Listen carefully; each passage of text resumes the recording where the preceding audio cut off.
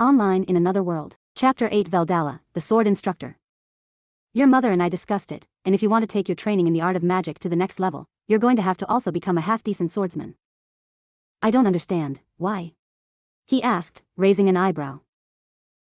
He could tell the discussion that Julius had with his mother was likely more of the eccentric, brawn-for-brains man convincing her to have him undergo this training. Balance is key.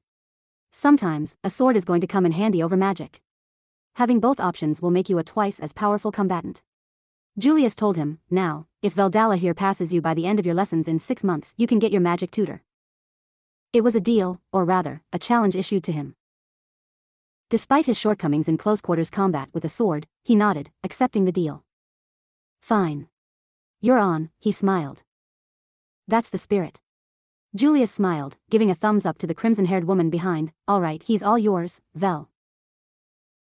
As Julius left, he was now all alone with the amber-eyed woman who towered over him. Though it wasn't exactly rare for him to be loomed over, there was an imposing aura that exuded from the woman of clear strength. You're Julie's kid, eh? Veldalla knelt down, looking him up and down. Julie? He stammered, leaning back with a nervous laugh from being stared at so closely.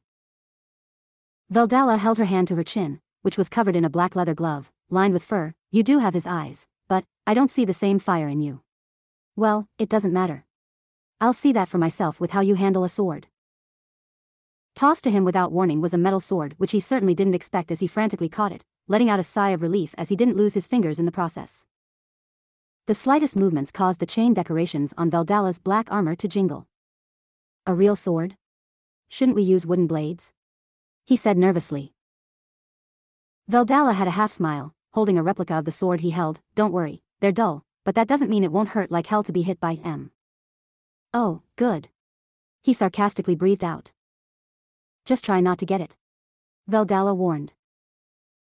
Without any clear signal, it seemed their training began as the tan, muscular woman with luscious, fiery red hair dashed towards him. She's fast. He thought. Naturally, rather than relying on his sword, he extended one hand outward, silently invoking a burst of wind magic, sending a cone of powerful air pressure tunneling towards his fire-haired instructor. With a pivot of her foot, Veldalla spun around, seamlessly evading his spell, much to his dismay as he found himself stifled from his words.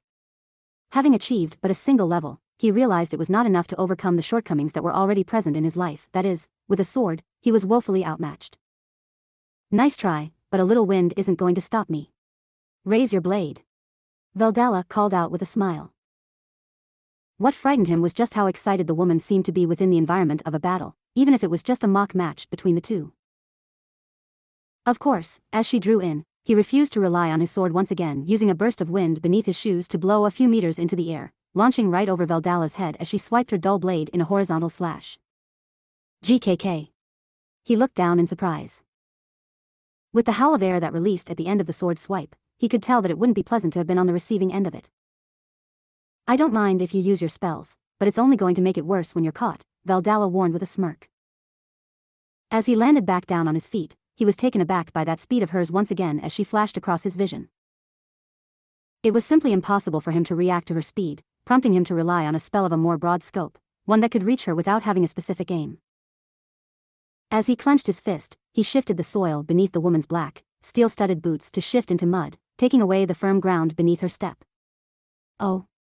Veldalla looked down in surprise. Just as her boots sinked into the mud, he squinted, focusing as he exhaled smoothly, clenching his hand again. This time, he shifted the mud back into a solid substance, but made it more akin to rock than soil. He had cemented her boots into the ground. Heh. Gotcha, he smugly thought. But Veldalla's smile only widened as if feeling as though a challenge was extended to her. Not bad, kid. But... His eyes widened as he witnessed the woman break free from the rocky hold with just a simple raise of her legs, shattering the stone that clung to her boots as she vanished from in front of his vision. Behind? He thought. You're too caught up in your spells, you've abandoned any hope once I get close. Veldalla yelled. Before he could react, just as he spun around, the dull edge of the steel blade smacked into his stomach, sending him flying back and crashing back down onto the ground. Njich. He groaned, coughing out as he tried to breathe in, but had trouble doing so as his lungs frantically tried sucking in air. Burns, my stomach, burns, I can't breathe, he thought. Sweat exuded from his pores as he held onto his stomach, curling up into a fetal position. Though he was allowed no reprieve as a kick straight to his rear knocked him to his feet as he looked up at the red-haired woman. Veldalla casually rested the sword against her shoulder, which was protected by an all-black pauldron in the shape of a wolf's face. See? That's the weakness of magic users. Once you get in their face, they're totally helpless, Veldalla told him. Pick up your sword. Let's try this again, Veldalla instructed. That's right, he remembered. In this world, I can't just level up and overpower my obstacles. I have to practice, fail, learn, fail, rinse, repeat. I have to work my way to the top in this world without leveling.